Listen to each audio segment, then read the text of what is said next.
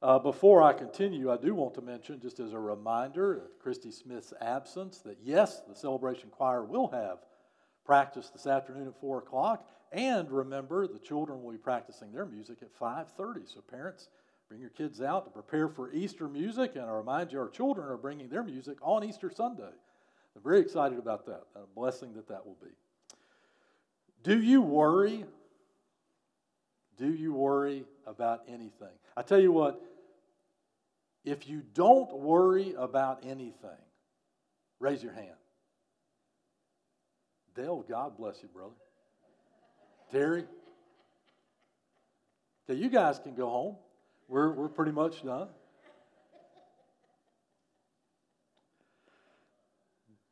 I get it. We try not to worry, don't we? And sometimes it seeps in, the fact that we know what we're talking about. When I talk about worry, everybody knows what we're talking about. It's not like a foreign concept to us, because in our fallen human nature, we worry. That's what we do. And worry tends to focus on the future. Regret focuses on the past. Worry focuses on the future. It's the next thing, the next day, the next year. It's worry about the future that that haunts us sometimes. That's what we worry about. And God knows this. He knows our nature. So as we're going to see this morning, He speaks to us about our worry. Lucas Lafreniere is a researcher, and he researches worry and how people worry. And Lafreniere says that when people worry about the future, he said that's the dominant kind of worry. We are concerned and anxious and worry about the future. He said there's one thing that's true for all of us, is it takes our joy from the present. When we worry about the future, it steals our joy in the present. He said the more people worry about the future, the less they enjoy the here and the now. He and his team did some research not long ago where they collected up a bunch of people and they had them write down through the day what they worried about and what gave them stress and distress. Anything they worried about related to the future. They were to make a note of that. Then at 10 o'clock every night, the subjects were to sit down and catalog all of those worries. Get them in one place and catalog those worries. Then at the end of 20 days, the researcher contacted all of the subjects, sat down with them, and walked through their worries in those 20 days to see how many of those worries, in fact, came to pass. They were things, they worried about things that did, in fact, happen. 92% of the things they worried about never happened. 92% of those things never happened. Again, his conclusion is we worry about things that will never happen. It's stealing our joy from the present when we worry about the future. God understands this about us. As we continue in our series this morning on how Jesus sets us free, what we're going to see is that trusting God for the future sets us free from worry. Now, the Bible acknowledges that we worry, and the Bible acknowledges that we get anxious. And in fact, 1 Peter, the letter of 1 Peter tells us to cast our anxiety on Him who cares for us. The Bible acknowledges we worry, while at the same time, the Bible reminds us there's no need to worry, especially about the future, because God is in charge, and God frees us. He sets us free from our worry when we trust Him. If you have your Bible with you, find with me Matthew chapter 6, the Gospel of Matthew in chapter 6. If you know your Bible very well, you may recognize this as the middle of the Sermon on the Mount, Jesus' famous sermon cataloged and recorded in Matthew chapter 6. And there's a fundamental principle that flows throughout the Sermon on the Mount. So tuck this away while you're going there. A fundamental principle that flows throughout the Sermon on the Mount is very simply this. Sometimes the problem is the way you see the problem. Sometimes the problem is the way you see the problem. What Jesus does throughout the Sermon on the Mount is He reveals the human perspective on many matters of life, especially religion, and then He explains God's perspective. And while looking at it from a human point of view confuses us and burdens us, but seeing it from God's perspective and God's point of view can set us free to have a relationship with God. And that's the point of His teaching on worry, as we'll see in just a moment. He teaches not to worry, and in doing so, He gives us a right perspective on worry. He teaches us how to see it. Because sometimes the problem is the way you see the problem. I don't know about you, but I've got that yellow dust all over my truck. You got any of that yellow dust in your driveway? It descends on us about this time of year. People that never take antihistamines are suddenly addicted to antihistamine, and we're taking everything. I'm the poster child for Zyrtec, by the way. Best stuff ever. So it's helpful to remember that pollen is not dirt. Pollen has a purpose. In fact, it's a very important purpose in germinating our world and getting the blossoms and the blooms to grow. It's a springtime harvest that comes after the pollen. I might not like it right now, but sometimes the problem is the way I see the problem. And it's a good idea to see it the way it was meant to be seen. It's a good idea to see your worry from God's perspective. Because when we do, Jesus lifts the weight of that worry. And that's my prayer for you today, that if you walked in here with worries of life, Jesus will lift the weight of that worry today. There's certainly a lot to worry about, isn't there? I mean, we've got the basic necessities and essentials, which Jesus will talk about in just a moment. Food, water, shelter, money, more money, less money, job, lack of job, need a job, changing jobs, children, the way they behave, the way they don't behave. All these are concerns of life, and if that were not enough, we have illness, we have financial matters, financial problems, we have Chinese surveillance balloons. The truth is, there's always something to worry about, isn't there? And it begins with the basics and the necessities of life. So what Jesus is going to do is he's going to recalibrate our perspective and lift the weight of that worry today. Look there with me. Matthew chapter 6, the Sermon on the Mount, starting at verse 25. And this is what Jesus says. Therefore I tell you, don't worry about your life, what you will eat or what you will drink, or about your body or what you will wear. Isn't life more than food and the body more than clothing? Consider the birds of the sky. They don't sow or reap or gather into barns, yet your heavenly Father feeds them. Aren't you worth more than they? Can any of you add one moment to his lifespan by worrying? And why do you worry about clothes? Observe how the wildflowers of the field grow. They don't labor or spin thread, yet I tell you that not even Solomon in all his splendor was adorned like one of these. If that's how God clothes the grass of the field, which is here today and thrown into the furnace tomorrow, won't he do much more for you, O you of little faith? So don't worry, saying, what will we eat, or what will we drink, or what will we wear? For the Gentiles eagerly seek all these things, and your heavenly Father knows that you need them. But seek first the kingdom of God and his righteousness, and all these things will be provided for you. Therefore, don't worry about tomorrow, because tomorrow will worry about itself. Each day has enough trouble of its own. The passage starts out with Jesus saying, don't worry. The phrase translates an active verb that more literally means stop worrying. Stop that. See, he knows who we are and how we think, and he knows that we worry. So in a very real sense, it's as if Jesus is pointing his finger at the crowd and saying, are you worrying? Don't do that. Stop that. And then he's going to tell us why he lifts that weight of our worry, why we can stop worrying. It also tells us, by the way, we have a choice in whether we worry or whether we trust God. We have a choice. So Jesus says, stop worrying. And he's going to tell us why. Also, the word translated worry is a significant word throughout this passage. It actually refers to someone who is double-minded, someone who is distracted between what they know to be right and what they fear, what distracts them. They're pulled apart in their minds. So Jesus says, let me recalibrate that. Let me give you the right perspective. Let me bring your mind back into alignment with who God is and lift that weight of your worry so you can focus again on what God wants you to focus on and think the way God wants you to think about your life and about your worry.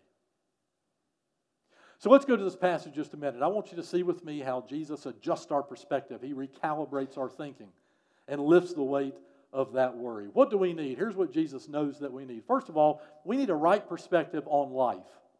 We need a right perspective on life. The first thing Jesus does is asks a couple of rhetorical questions. And it goes like this. He says, do you worry about what you're going to wear, where you're going to live, where the food's going to come from? Why do you worry about those things? He says. Because isn't life more than that? And in his questions, he teaches two things. And there's the first one. The first one is life is more significant than the little things we worry about. And when you worry about the necessities of life, it distracts you from the significance of life. It diminishes life itself. When you start focusing on, oh God, what am I going to eat? What am I going to wear? Where am I going to live? Am I going to have a job? Are you going to take care of me?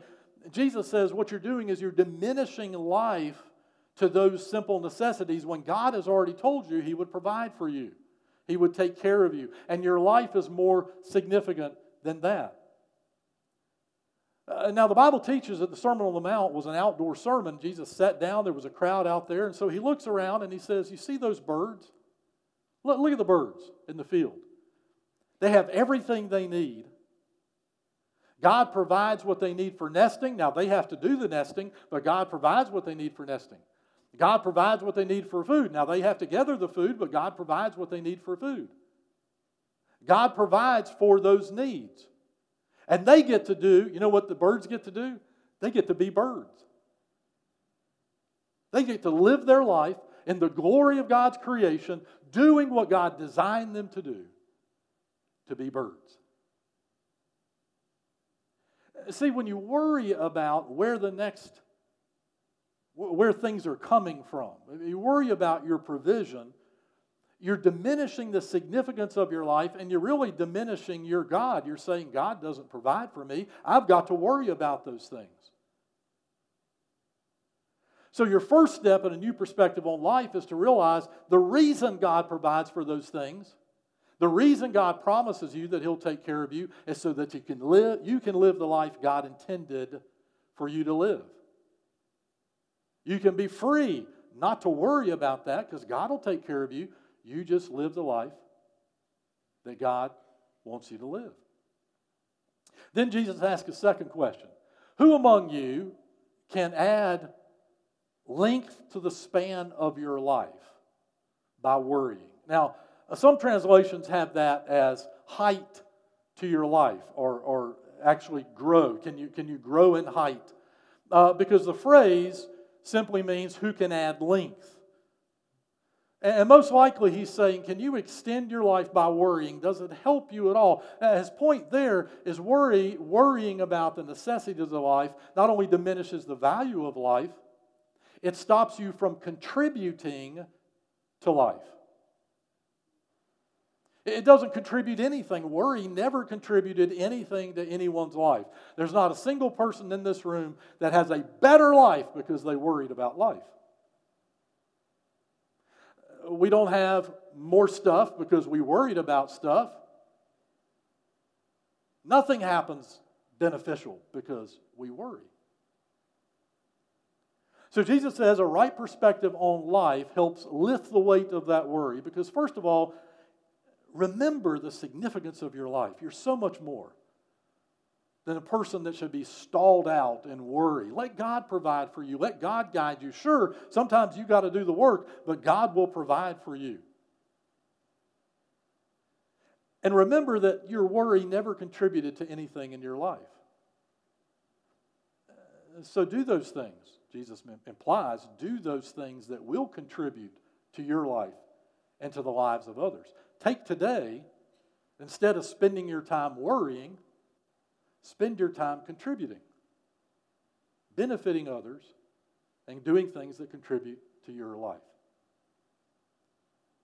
Having a right perspective on life does lift the weight of that worry, doesn't it? It does help to remember God takes care of you. He does it for a reason, so you can live the life that He's designed you to live. And it's helpful to remember that worrying never really contributed to our lives at all. Then second, Jesus says, keep a right perspective on God. Keep a right perspective on God. Refresh that. Align with the way God wants you to think about God. He's pointed at the birds, so now he says, and look at the flowers of the field. Just look at the flowers of the field. Aren't they beautiful? When God created the world, he said, let's make it beautiful. Why would he do that? Why didn't he just say, well, let's make it functional? Let's just plant people there.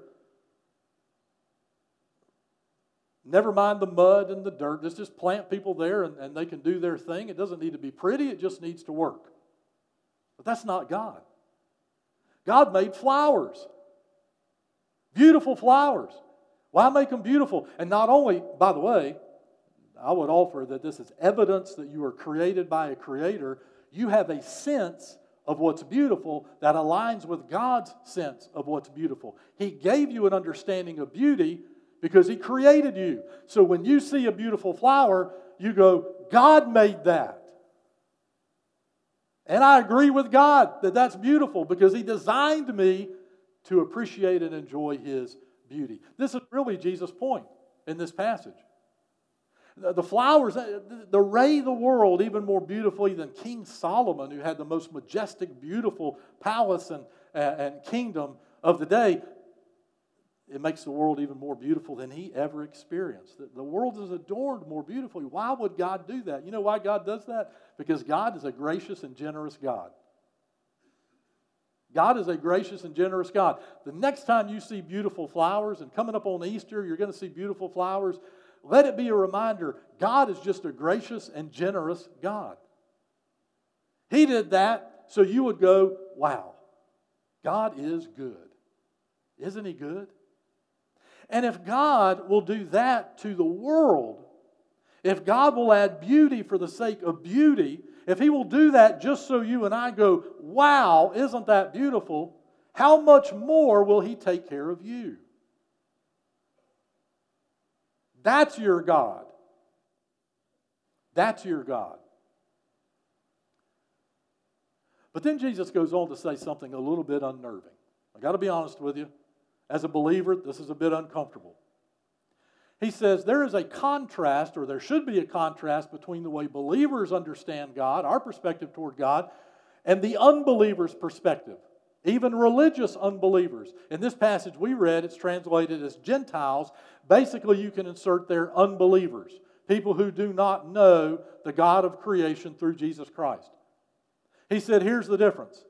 Gentiles or unbelievers seek after those material possessions and the things of this world. The word translated seek after means actively pursue, passionately pursue the things of this world. Their mind is on getting stuff.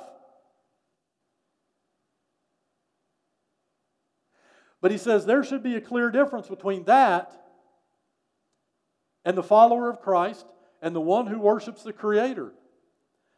You instead seek first his kingdom and his righteousness, and everything else will be added to you. It's the same word, seek. You pursue God, him, his person, his righteousness. You should be fixated on God himself, not the stuff of this world, but on your God, and he will take care of you. As you live the life he designed you to live, he created you to live, in a world that is blessed with generosity and grace, you pursue your God. Get to know him. Pursue righteousness that pleases him.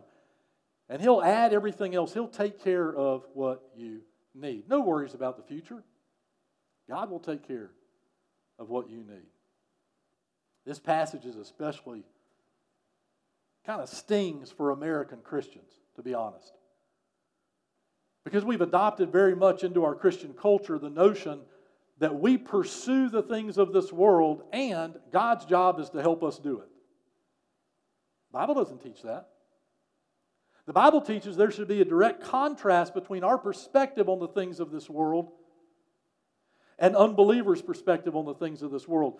The unbeliever is in hot pursuit of stuff because of their anxiety, because of their focus on the things of this world. But the believer is in hot pursuit of God. Believing, trusting God to take care of everything else along the way. We pursue God. His righteousness, His goodness, His purpose, His plans for our lives. Does that mean you should never have a plan or a strategy in life? Of course not. The Bible teaches that as well. But it should never be your priority, your fundamental purpose. Your purpose is serving your God in this world. And let Him put those plans in place. Let Him guide you and take care of you along the way. That's the joy of serving God, and that's where a lot of the joy comes back into our lives. Instead of worrying about the future, we start focusing on God to keep our perspective, to be in pursuit of Him. We have the joy and the celebration of watching God work in our lives, of watching God add to our lives, of watching God provide for us. One of the great joys that we celebrate as believers is when we're following Christ and we arrive at a place in our walk with Christ where we don't know what comes next. Then we realize God's been there all along and He's taking care of us. He's already provided for what we need when we arrive. He already knew we would get to that point because we're following Christ. A right perspective on God means that God created you. God is generous and God is gracious. And for those who pursue the things of God and the person of God, He will take care of you. That lifts the weight of that worry, doesn't it? To know that God is already taking care of you. God knows what comes next. And God will take care of you. And then third, we need a right perspective on time. Time itself. We worry that we're running out of time, don't we? We worry that life is short. We worry that there's things we want to do. There's stuff we want to have, and we're running out of time to get there. Jesus says 2 more times in this passage, okay, stop worrying. Stop worrying. And He closes it out by saying, stop worrying about tomorrow. Tomorrow will take care of itself. Focus on today. Because today and tomorrow, they'll have enough trouble of their own. Don't you wish He would have said, because if you trust God and focus on today, tomorrow's going to be a breeze. It's going to be a snap. Nothing bad's ever going to happen to you. You'll have nothing to worry about anyway. That's not what He says. In fact, the word translated trouble is an ancient word that referred to wind storms that destroyed crops. And that's coming tomorrow. That's what Jesus said. Tomorrow's got enough of that on its own. Just think about today. But that's a matter of perspective because you know you can't really control everything that's going to happen tomorrow. Like the young lady said in the video, she's worried about earthquakes in L.A. Well, move. Not that hard, is it? Or learn not to worry about things you can't control. How about that? Because let's be honest, Jesus' point is there's always something else to worry about. There will always be something tomorrow that you can worry about. Always. So decide today to obey Jesus' command and stop worrying. Decide today to take God's perspective on your life. Your life is so much bigger, so much more significant than the things that we worry about. Decide today to keep God's perspective on Him, on who He is. Remember that He loves you, that He cares for you, that He's gracious, that He's generous, that He's good, and He has a great plan for you. And He wants you to participate with Him in that plan. And decide today to stop worrying about time. You know, the whole passage, as Jesus says it, the irony here is worrying about your life is a waste of your life. It's a waste of time to worry about time, to worry about life, to worry about what comes next. And it implies also that somehow you can control those events that only God knows about. Well, we can't do that, can we? But what we can do is trust God and trust God for tomorrow. 1967, 17-year-old girl, Joni Eareckson Tada, dove into the Chesapeake Bay head first, hit a rock, and was instantly a quadriplegic. Her whole life now, that's how we know her. If you're familiar with her writing, with her painting, she's an artist.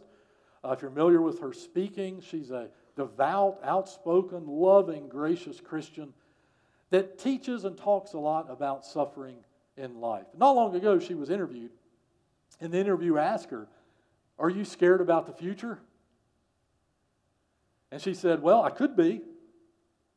I could be scared that tomorrow I'll wake up and my lungs will no longer work. My lungs will have shut down. I could be scared that tomorrow my husband will no longer be able to take care of me.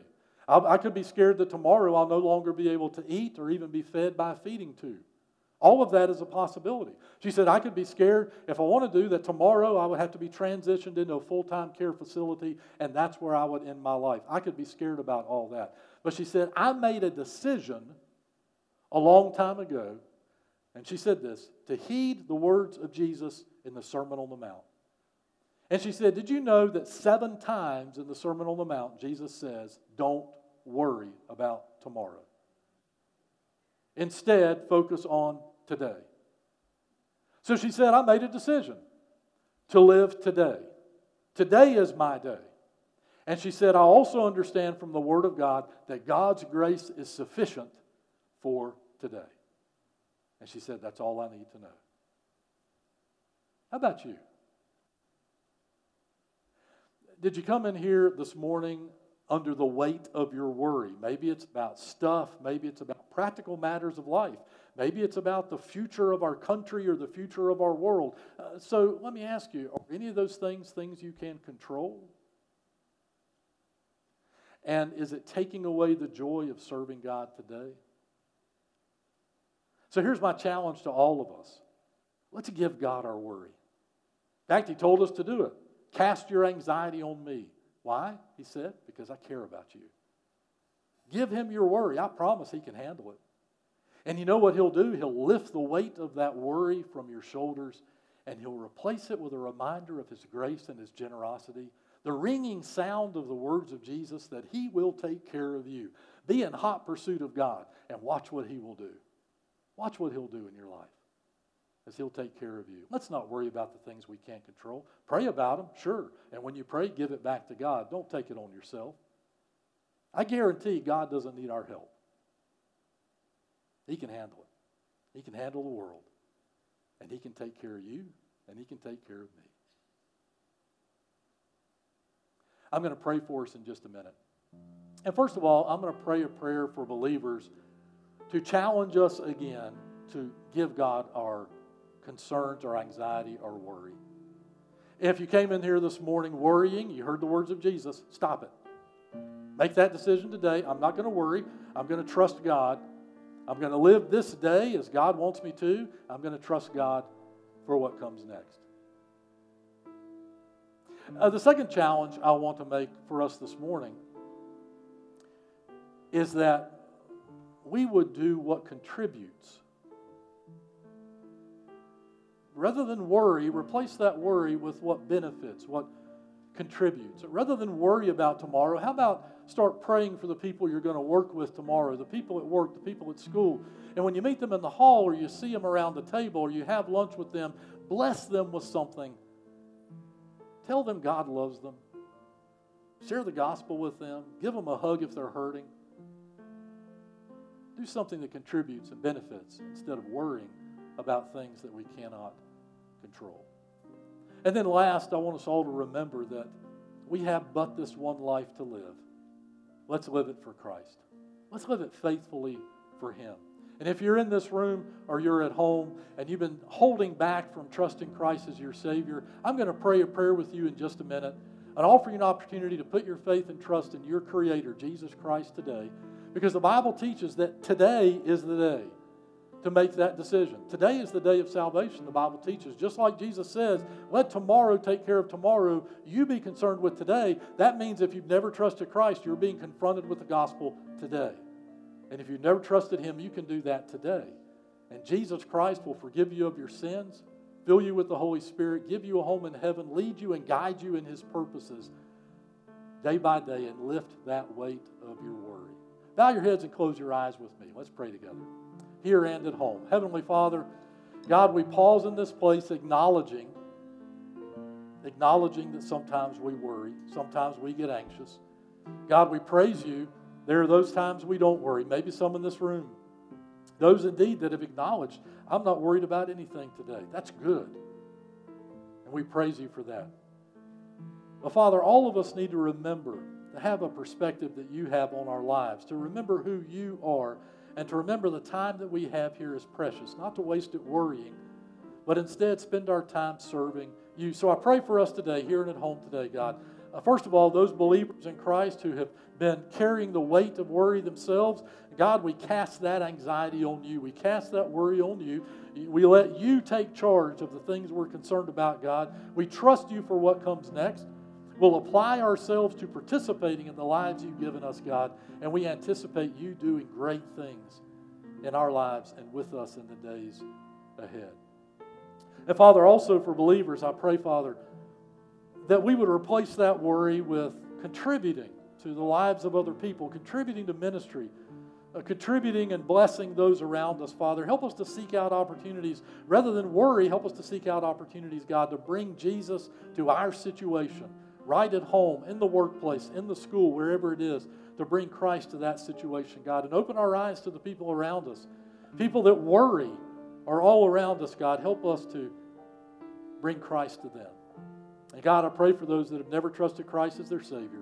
And today would be the day that through this simple prayer of faith, they would put their trust and faith in Jesus Christ. This is the day. This is the day. They would waste no more time, but today is the day to trust Christ through this prayer. Dear Lord Jesus, I know that I'm a sinner. And I know that I can't save myself. I've tried, but God, I realize I can't do that. And Father, I admit that I worry about everything. Worry about tomorrow and worry about my eternal condition. So, Father, I want to settle that right now.